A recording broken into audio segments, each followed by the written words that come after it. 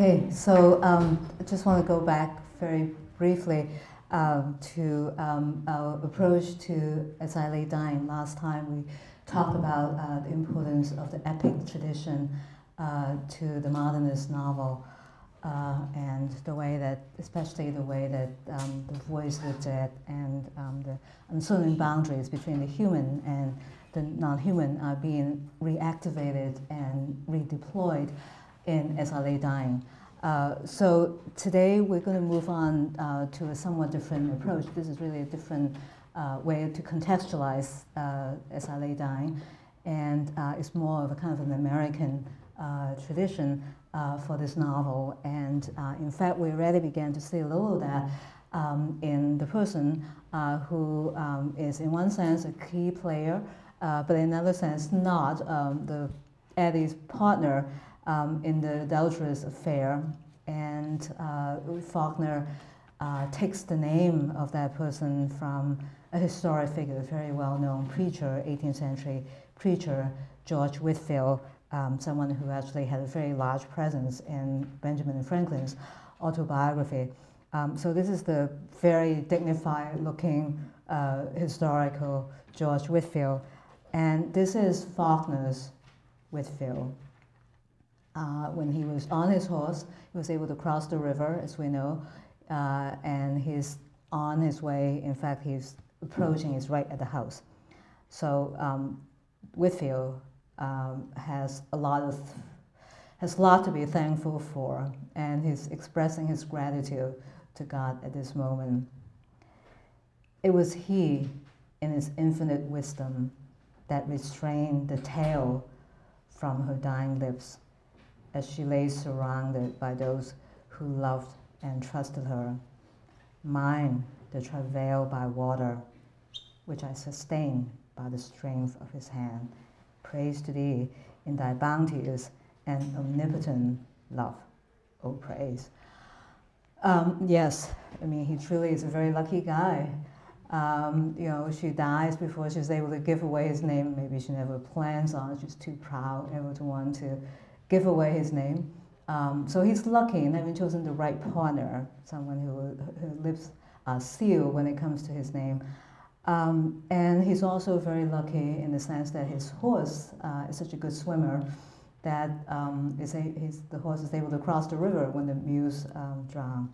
So this is truly, he's truly a blessed figure. But of course, I'm making fun of him, as I think Faulkner wants us to. The only way, I think, to take someone like Whitefield is to put him in one particular genre. And this is really what I'd like to argue today, is the question of genre for As I Lay Dying. The only way to take Whitefield is to put him in the genre of comedy, and he's just a comic figure.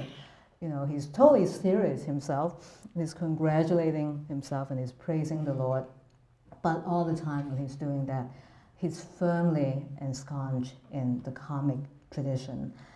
And it turns out that this self-congratulating, self-dignifying kind of person actually has a precedent in American literature, a very prominent precedent. And it turns out that this predecessor is also a minister who has an affair with a woman. So there's only one novel in American literature that is like that, and not surprisingly, is a novel that we all recognize, The Scarlet Letter. So this is Hawthorne's comic figure. The Scarlet Letter is not really usually read as a comic novel, but I do think that Hawthorne is having fun when he's portraying Arthur Dimmesdale. God knows, and he's merciful. He hath proved his mercy, most of all in my afflictions, by giving me this burning torture to bear upon my breast. Praise be his name, his will be done. Farewell. Exactly the same combination, a woman whose lips are sealed, who would never give away the name of her partner, and the same kind of mercy in quotation marks from God. In this case, Arthur Dimmesdale was lucky, not in the sense that he has a horse who's a good swimmer, but in the sense that he dies right at that moment. And so, at the very moment when he's thanking God and he is forgiven, his sins are forgiven, he dies. So he is very lucky in that way. And it suggests that from the very beginning, from the 19th century on, a story that otherwise would have been taken as tragic actually has a comic dimension to it. It's just not very easy to roll our eyes when we listen to someone like Whitfield and when we listen to someone like Arthur Dimmesdale. But even as we're rolling our eyes, I think that there are other things in those two novels that is very hard to roll our eyes over. So I want to turn now to this other dimension and I want to begin with Hawthorne by talking about obviously the much more important tragic dimension in The Scarlet Letter, and is on Hester Prynne. The effect of the symbol, or rather of the position in respect to society that was indicated by it on the mind of Hester Prynne herself was powerful and peculiar. All the light and graceful foliage of her character had been withered up by this red-hot brand and had long ago fallen away, leaving a bare and hushed outline which might have been repulsive had she possessed friends or companions to be repelled by it. So just as Dimmesdale and Whitfield are doubly lucky, Hester Prynne is doubly cursed. She's cursed both in the most obvious way because she has to wear the Scarlet Letter for the rest of her life. And she's also cursed, she's actually triply cursed. She has to wear the Scarlet Letter, her whole being is transformed, so all the beauty of physical beauty or the beauty of her mind seem to have gone away. And she's just this very hushed, forbidding character, and that other people might have found repulsive if she had friends to be repelled by. So, really, she is an absolute have-not at this point, although Hawthorne, as you guys know who've read The Scarlet Letter, Hawthorne actually qualifies that this isn't quite the absolute ending of The Scarlet Letter, it's quite early. But this is a kind of low point, absolute low point, the most tragic moment for Hester in The Scarlet Letter. And I want to turn now from Hester to a comparable figure in Faulkner's As I Lay Dying, and obviously it is Addie, and she's especially tragic in relation to the two men in her life. First of all, her relation to Whitfield. While I waited for him in the woods, waiting for him before he saw me, I would think of him as dressed in sin. I would think of him as thinking of me as dressed also in sin, he the more beautiful, since the garment which here is changed for sin was sanctified. I would think of the sin as garments which we would remove in order to shape and coerce the terrible blood to the forlorn echo of the dead wood high in the air. This is about as unjoyous a description of any kind of romance. It's not even a romance. It's not adultery. There's no sex, obviously. in As I Lay Dying, there's almost no love. It is just the whole act itself is coercing the terrible blood to the forlorn echo of the dead air. So it's if that is, it's hard to understand why anyone would even want to do that if that is the nature of the affair, but that's how Faulkner would like us to think of that affair between Addie and Whitfield. And we can almost sort of see why she would be so forlorn, because the fact that he's congratulating himself and counting himself lucky at the moment of her death suggests what kind of a lover he has been. So maybe it's not surprising that she should have been forlorn all the way through. And it is also the case that she's forlorn for another reason, and maybe that's why she got into the affair to begin with, her relation to her husband. And I would think, ants, why ants? Why are you ants? I would think about his name until after a while I could see the word as a shape, a vessel. And I would watch him liquefy and flow into it like cold molasses, flowing out of the darkness into the vessel until the jar stood full and motionless.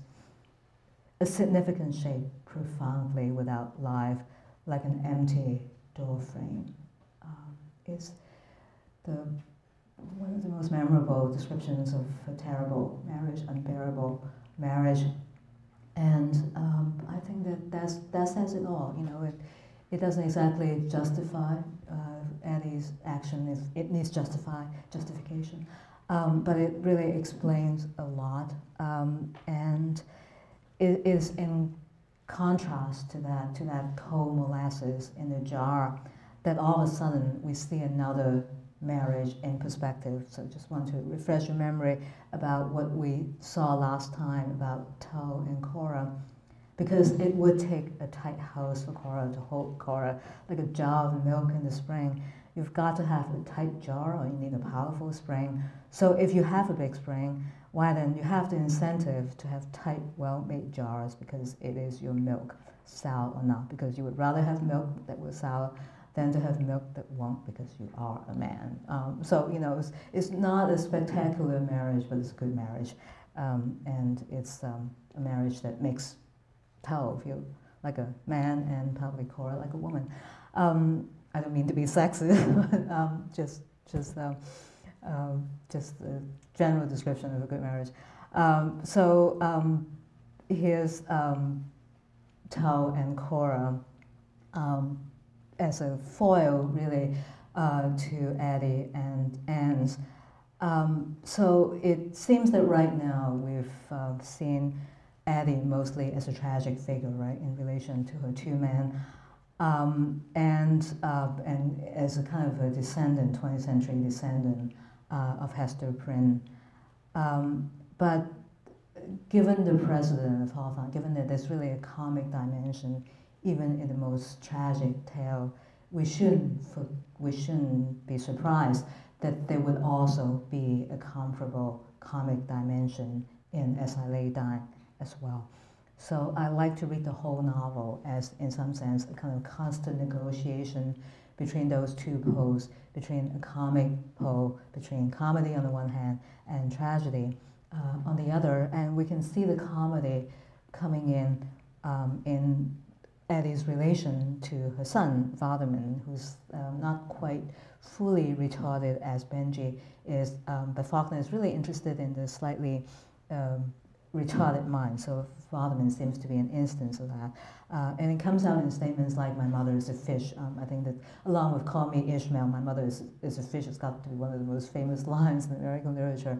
And so so this brings us back to the human and the non-human. But it also now suggests another dimension, a generic dimension to Addie being a fish. And it turns out that she's not just any kind of a fish, but she's a fish out of water, which is, I guess, a comic restatement of the sense of desolation and the forlornness that she feels towards Whitfield and towards Anne's. I mean, it's exactly the same thing, except that when we say that she's a fish out of water, it's a completely different set of connotations. So this is Vardaman reporting on this fish that he just picked up, dead fish, already dead, that he's chopping up. And you clean it, Anne says. He don't look around. Vardaman, oh, sorry. This is actually, this is Dow reporting. You clean it, Anne said. He don't look around. Vardaman comes back and picks up the fish. It slides out of his hands, smearing wet dirt onto him, and flops down, dirtying itself, gap-mouthed, goggle-eyed, hiding into the dust, like it was ashamed of being dead, like it was in a hurry to get back hit again. So along with the sense that Addie is a misfit that is completely alone and by herself, even in a marriage and even in an adulterous affair. There's this additional element that she's ashamed of all of it. And we can see that shame in her reaction to the horse that Jill acquires, right? She's proud, she is proud, but she's also crying. And Dao realizes that, that she's ashamed of her deceit at that moment. So there's this terrible shame that's going to accompany her in her death, and in the fish, it comes out as the fish being ashamed of being dead, even though there's, is not a condition that we could help, but nonetheless, this fish seems really ashamed of this elemental fact. And in contrast, I think that actually just to stop for a moment, the fish actually would be a great paper topic for your final paper, and it would bring Hemingway and Faulkner together in a really interesting way. So once again, I want to re-emphasize how interesting it might be to pick something that is peripheral, not a key player, but an interesting entry point into the novels. So in thinking along those lines, we can go back to the fish in our time. And it's a dead fish, two dead fish, but a totally different set of connotations that Hemingway brings to the dead trout. Nick cleaned them, slitting them from the vent to the tip of the jaw. All the insides and the gills and tongue came out in one piece. They were both males, long gray-white strips of meal, smooth and clean, all the insides clean and compact, coming out all together. So this is Hemingway's ideal of a good death. Is the death of human beings being actually prefigured or maybe encoded into this very clean, very dignified death of the fish. There's no way we can avoid dying, but the least that we can ask for is that we should die in a manner that is fitting for us, a manner of death that is commensurate with the way that we've lived. And the child has lived a very clean life, it's an important word to Hemingway, has lived a very clean life in the water. So it is fitting that the death should be commensurate with that. And that is really a kind of utopian moment in Hemingway. And in contrast, this dirty fish out of water being ashamed unto death is the dystopian moment in Faulkner, but it's also a comic moment as well. So all I wish to say that comedy is obviously a very complicated and packed and, in many ways contradictory phenomenon in Faulkner. But I want, and it's with that understanding, comedy in quotation marks in many ways, that I like to think about the whole structure of As I Lay Dying as a negotiation between comedy and tragedy. And I'd like to bring up three sets of terms that we've been talking about all through the semester to see how comedy and tragedy get mapped onto these terms. One is the human and non-human that we've been talking about last time. And then I want to bring Hemingway back. It turns out that the two categories, have and have not, set up by Hemingway will be key actually in the rest of the novels that we'll be reading. So I'll be using have and have not as key terms within a very useful analytic paradigm. And related to those, since we've been talking so much about kinship, beginning with The Sound of Fury and also now As I Lay Dying brothers, who is a kin and who is a non-kin. Last time we saw that Jewel is in danger of being labeled non-kin by his brother Dao and by his sister Dewey Dao. So who is going to be a non-kin at the end of this novel? But first, let's start out with the most obvious comic feature of As I Lay Dying, which is the most conventional ending. happy ending in marriage. And if you guys haven't gotten to that point, I apologize, but there's no way to talk about it as comedy without talking about the very last thing that we see in As I Lay Dying. It is Cash and Jewel and Vardaman and Dewey Dow process, kind of hangdog and proud too, with his teeth and all, even as he wouldn't look at it. Meet Mrs. Bundren. So his wife isn't quite in the ground, and this is a very fast mover. So he has acquired a new wife and other possessions as well, right? He has teeth and so on. This is a new feature on Anne's. So this is the sort of the cliched ending for a comedy. You've got to have a marriage. And Faulkner very obligingly gives us a marriage at the end of As I Lay Dying.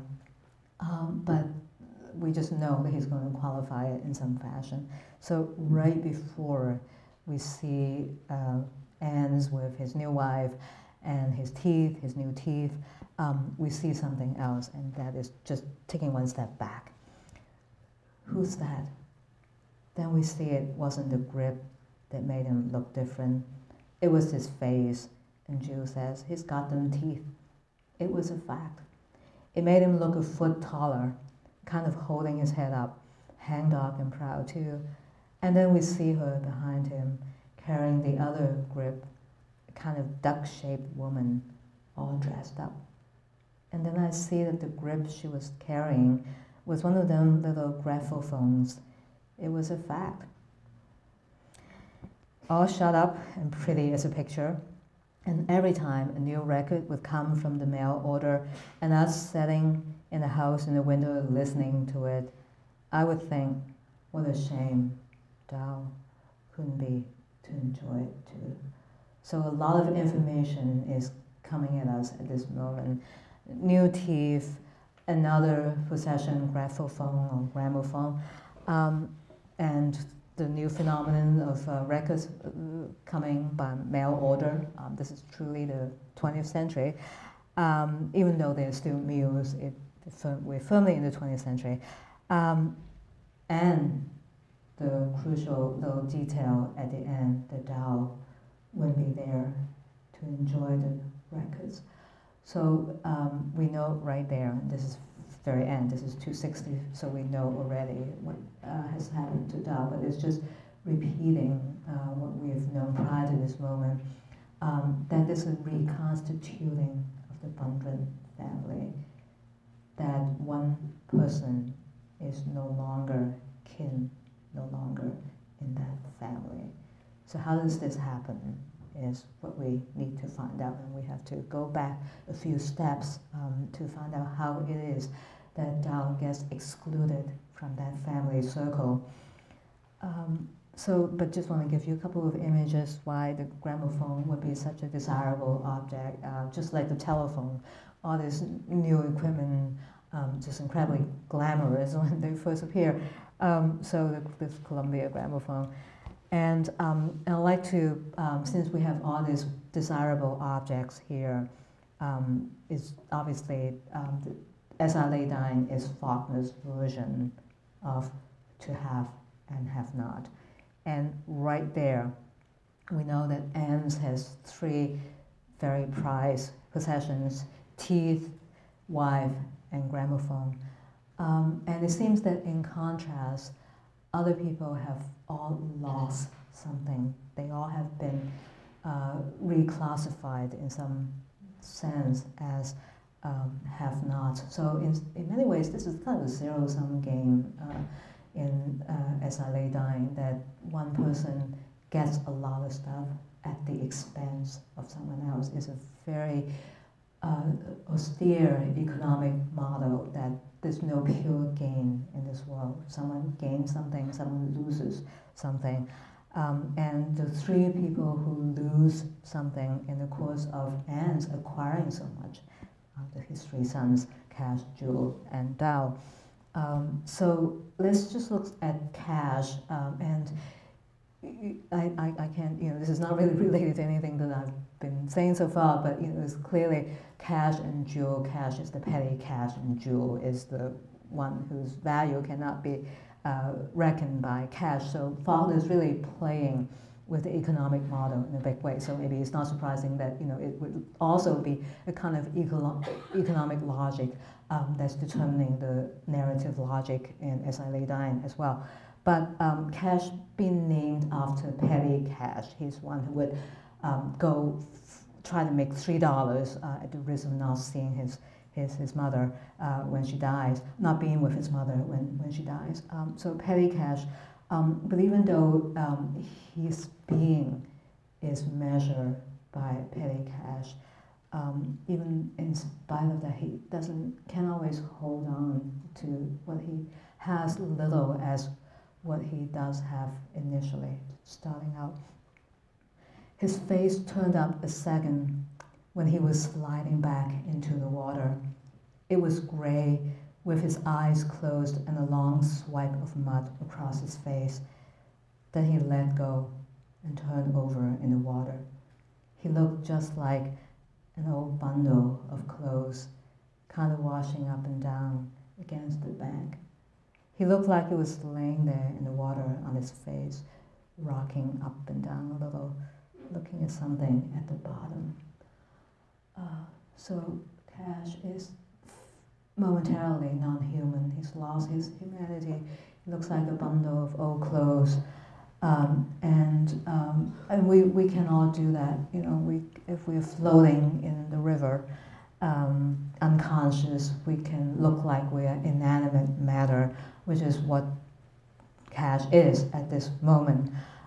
He could be inanimate matter, like a bundle of old clothes, or we can also think about different kind of kinship that is snapping in place, because we have actually, Faulkner makes sure that we have a vivid memory of something else that also floated before lifeless in the water. Between the two hills, I see the Muse once more. They roll up out of the water in succession, turning completely over, the legs stiffly extended, as when they had lost contact with the earth. So the Muse are floating belly up, the legs stiffly extended. That's a kind of a natural posture for them. And Cash is floating face down, like he's looking at something at the bottom of the river. But either way, the two postures are almost symmetrical in the sense that both the Muse and Cash are reduced to inanimate matter in that kind of posture.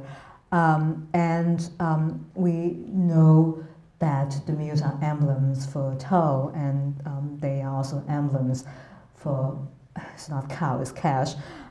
It's for Cash's kinship, that he too is a creature with feet of clay, and so this is reaffirming the fact that he's not capable of lots of things. He's a very good carpenter, but he's not capable of surviving in hostile environment, and the water is one of them. He right there is just that kinship that's being reaffirmed. But we can also see Cash as an ironic instance of a half as well. And this is something that will actually come into play in a big way in the last Hemingway novel. That, in fact, it comes into play in two Hemingway novels. I promise you that this ironic use of the half will be a central moment in For Whom the Bell Tolls. But looking back, so we have that to look forward to, but we can also look back to an earlier moment into Half and Half Not, when Harry Morgan is dying, he's unconscious, and he feels that there's this rubber hose inside of him, right? So when we're talking about that moment, I was suggesting, although I wasn't pushing very hard on that, that there was a moment of an ironic half. We don't actually have rubber hoses inside our bellies, but they can sometimes feel that way. And so it's an ironic possession, a very negative possession, ironically vested in us. And here, it's the same idea in Faulkner. cash as having an ironic possession that turns him into a casualty, as it did Harry Morgan in To Have and Have Not. Cash has a broken leg. He has had 2 broken legs. He lies on the box with a quilt rolled under his head and a piece of wood under his knee. I reckon we ought to left him at Armstead's. Pa says. I haven't got a broken leg, and Pa hasn't, and Dow hasn't, and it's just the bumps, Cash says. It kind of grinds together a little on a bump. It don't bother none. So Vardaman is the one who's speaking here. Vardaman is really rubbing it in that Cash has a broken leg. He has had 2 in his life. He's managed to break both his legs in his occupation as a carpenter, falling down from some height. In this case, just his leg is broken by the horse and the log. That's what he has. He's lost his tools at this point. He's lost his consciousness. He's lost his leg, but what he has instead of a good leg is a broken leg. That is what is in his possession now. So it's definitely an ironic instance of have, and Vardaman is very, very glad that he doesn't have that. I don't have that. Pa doesn't have that. Dao doesn't have that. So definitely it is the verb to have as a liability. But we can also, so that is an instance of ironizing that verb, but there's also kind of a straightforward instance of cash as a have-not in a very simple, quantifiable way. And actually quantification is kind of interesting in Faulkner as well. If we think of the entire novel, the whole narrative economy is kind of zero-sum game, then actually quantifying who gets what and measuring that against who loses what, actually this kind of quantifying logic going on in As I Lay Dying. So this is a quantifying moment in As I Lay Dying. We know that the mules have drowned, so they have to get another team of mules. These are very, very poor people. A team of mules would cost $40. And it seems that Anne actually has managed to come up with the $40. So Dow is trying to figure out where he got the $40 from. So that's what you were doing in Cash's clothes last night, Dow said. Cash aimed to buy that talking machine from Surratt with that money, Dow said. Anne stood there, mumbling his mouth. Jewel watched him. He never blinked yet. But that's just $8 more, Dow said, in that voice like he was just listening and never give a darn himself. That still won't buy a team. Ernst looked at Joe quick, kind of sliding his eyes that way. Then he looked down again. God knows, if there was ever a man, he says. Still they didn't say nothing. They just watched him waiting and him sliding his eyes toward the feet and up the legs, but no higher. And the horse, he says. So we know exactly what it takes to reach that $40 mark. He has to get $10 from Dewey Dow.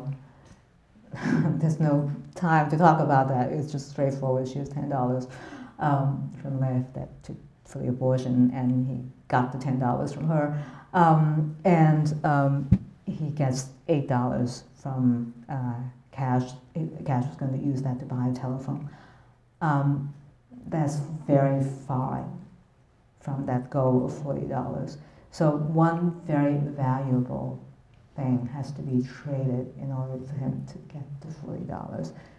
And there's just one thing left. It's the most obvious item that is in anyone's possession. So we can turn now to, Jew's horse obviously is key from beginning to end. But since we've been talking about kinship between humans and animals, I just want to stop very briefly and once again hold out the conjecture that I think that what Faulkner is in here is in some ways taking us back to the moment when Jew is both a horse and a snake, right? We talked about that last time, that he's caught between two poles. He's both a horse, but also there's something snake-like about his movement. And it seems that that association with the snake has been reinvested in ants. So we have the image of him repeated twice, and sliding his eyes towards Joe, sliding his eyes toward the feet and up the legs, but no higher. It is that sliding motion that realigns the human, non-human configuration in As I Lay Dying, so that it is ants who is the snake in the family.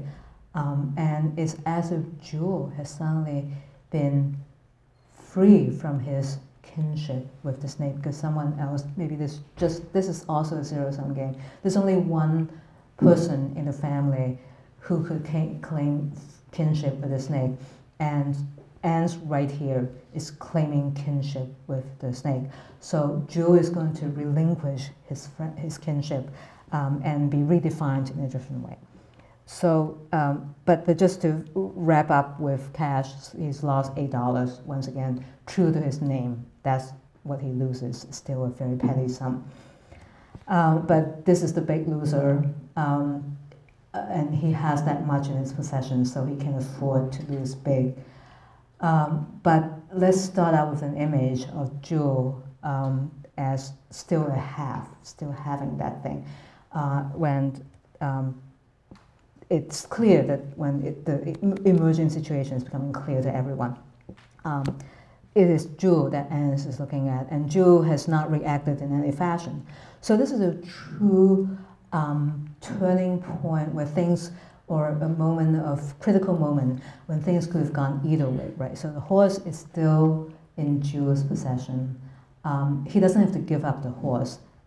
It would be impossible for Anne to take control of the horse. He's the last person to be able to control that wild horse. Only one person can control that horse, is Jewel. So this is a critical moment. How is Anne going to be able to get a hold of the horse to sell the horse? And it seems as if Jewel is really tended in one direction. This is a road that he could have taken, but I'm giving it away in the sense that no, it's the road not taken. But this is the moment where it looks like this is the road that he's about to take. So as soon as Jewel hears that, the horse is part of the bargain, then he spit slow and said, "Hell," and he turned and went on to the gate and unhitched the horse and got on it. They went out of sight that way, the two of them, looking like some kind of spotted cyclone. Still true to that original image of incredibly fast movement, almost superhuman in the speed with which the two of them move, and also superhuman, almost mythic, in the sense that man and horse have become one. This is the Hemingway image that is transposed onto Faulkner. This is the closest that Faulkner will ever get to Hemingway, is Jewel and the horse becoming one. So it looks like that, Anne is never going to be able to get $40 because Jewel and the horse have cleared out. Jewel can still be a half if this were the ending of As I Lay Dying. But this is what happens after that. The horse, I said, Anne's boy taking that horse and cleaned out last night, probably halfway to Texas by now. And Anne's, "I don't know who brung it," used to say. "I never see them. I just found a horse in the barn this morning when I went to feed. And I told Mr. Snoops, and he said to bring the team over here." So the team of mule arrives because Mr. Snoops did get the horse, and only one person could have brought the horse to Snoops. So Joe becomes a have-not, and we can see why he's losing his kinship to the snake. He's becoming a have-not by voluntarily relinquishing his possession of the horse. He is the most tragic figure in one sense, because he has the most power to refuse to relinquish that possession. And he is the one who actually, out of his power, actually willfully, deliberately, consciously gives up that possession. The time has come for remapping of the whole kinship structure in As I Lay Dying. Jiu has, up to this point, been the outsider to the family. He's the one that everyone picks out as being a non-kin by Dao and by Du Dao. But this is the moment when all of a sudden he's been admitted for the first time into the family circle. And what's interesting is that this redrawing of the kinship lines is dramatized by Faulkner as the racialization of both Cash and Jiu. And we can see why they are both racialized at this critical moment. They become kin because they both become black. Cash's leg and foot turned black.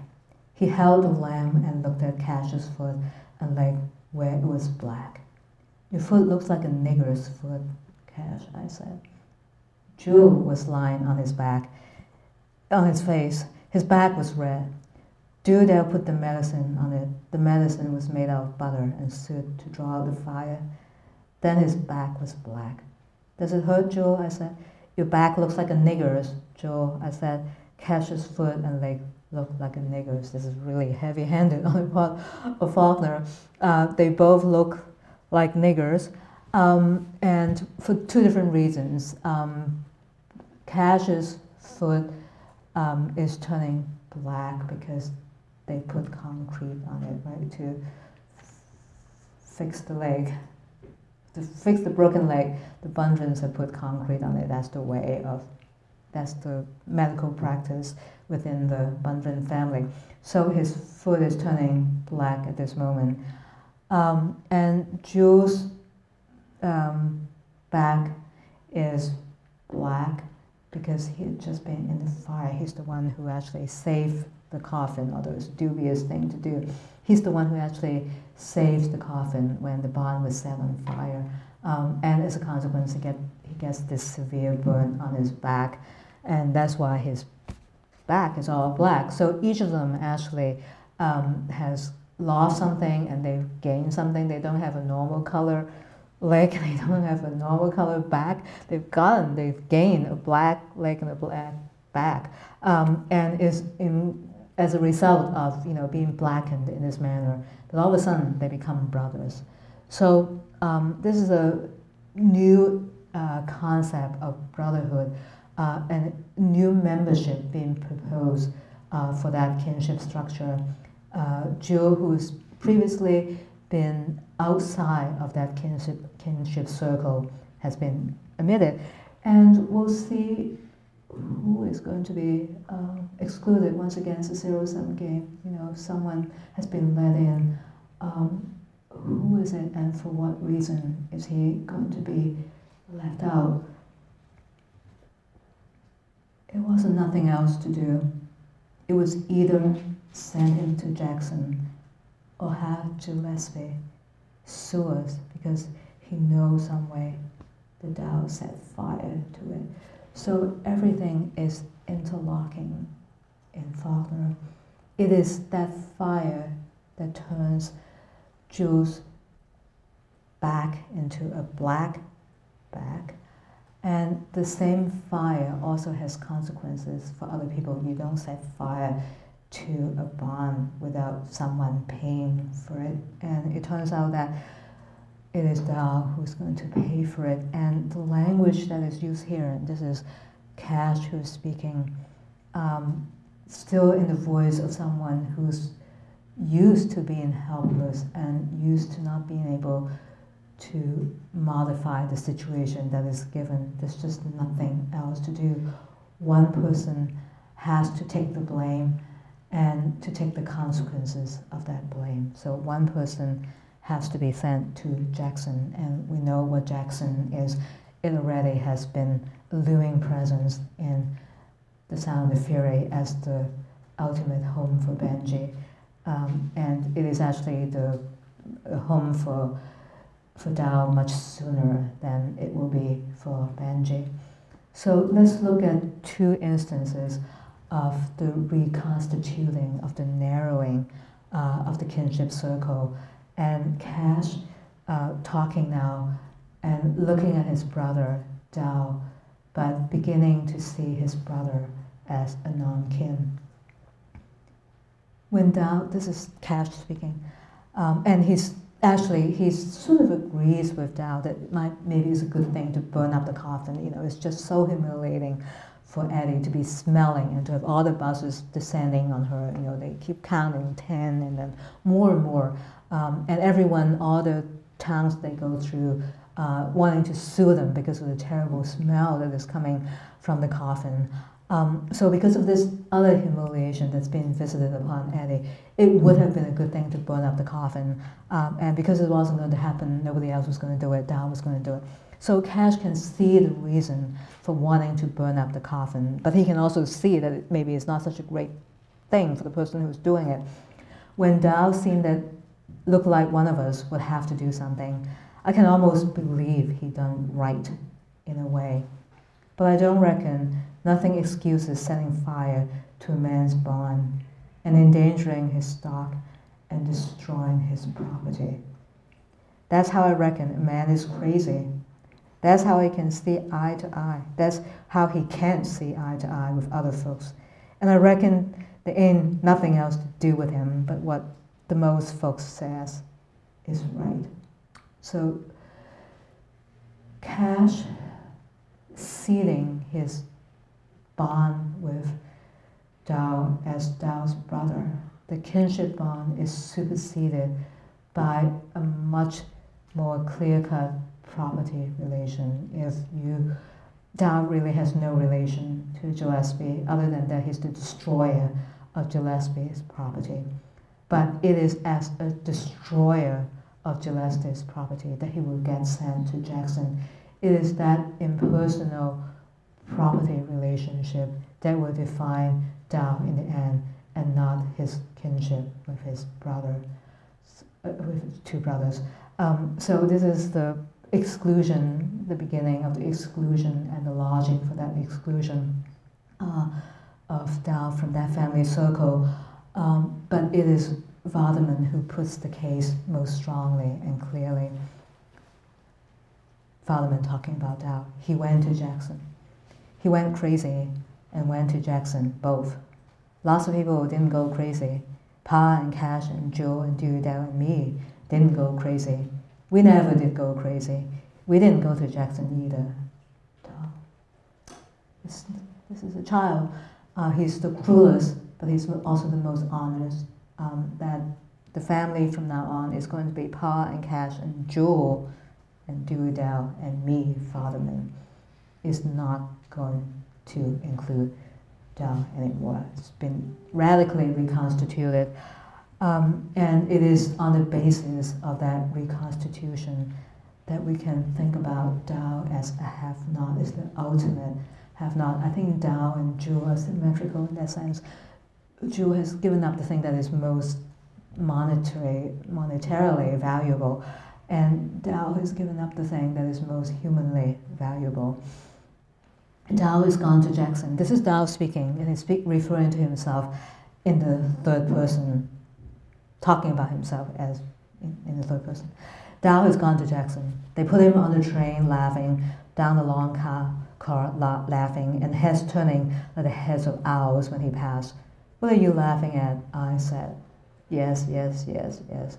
Dao is our brother Dao, our brother Dao in a cage in Jackson where his grime hands lying light in the interstices looking out, he foams.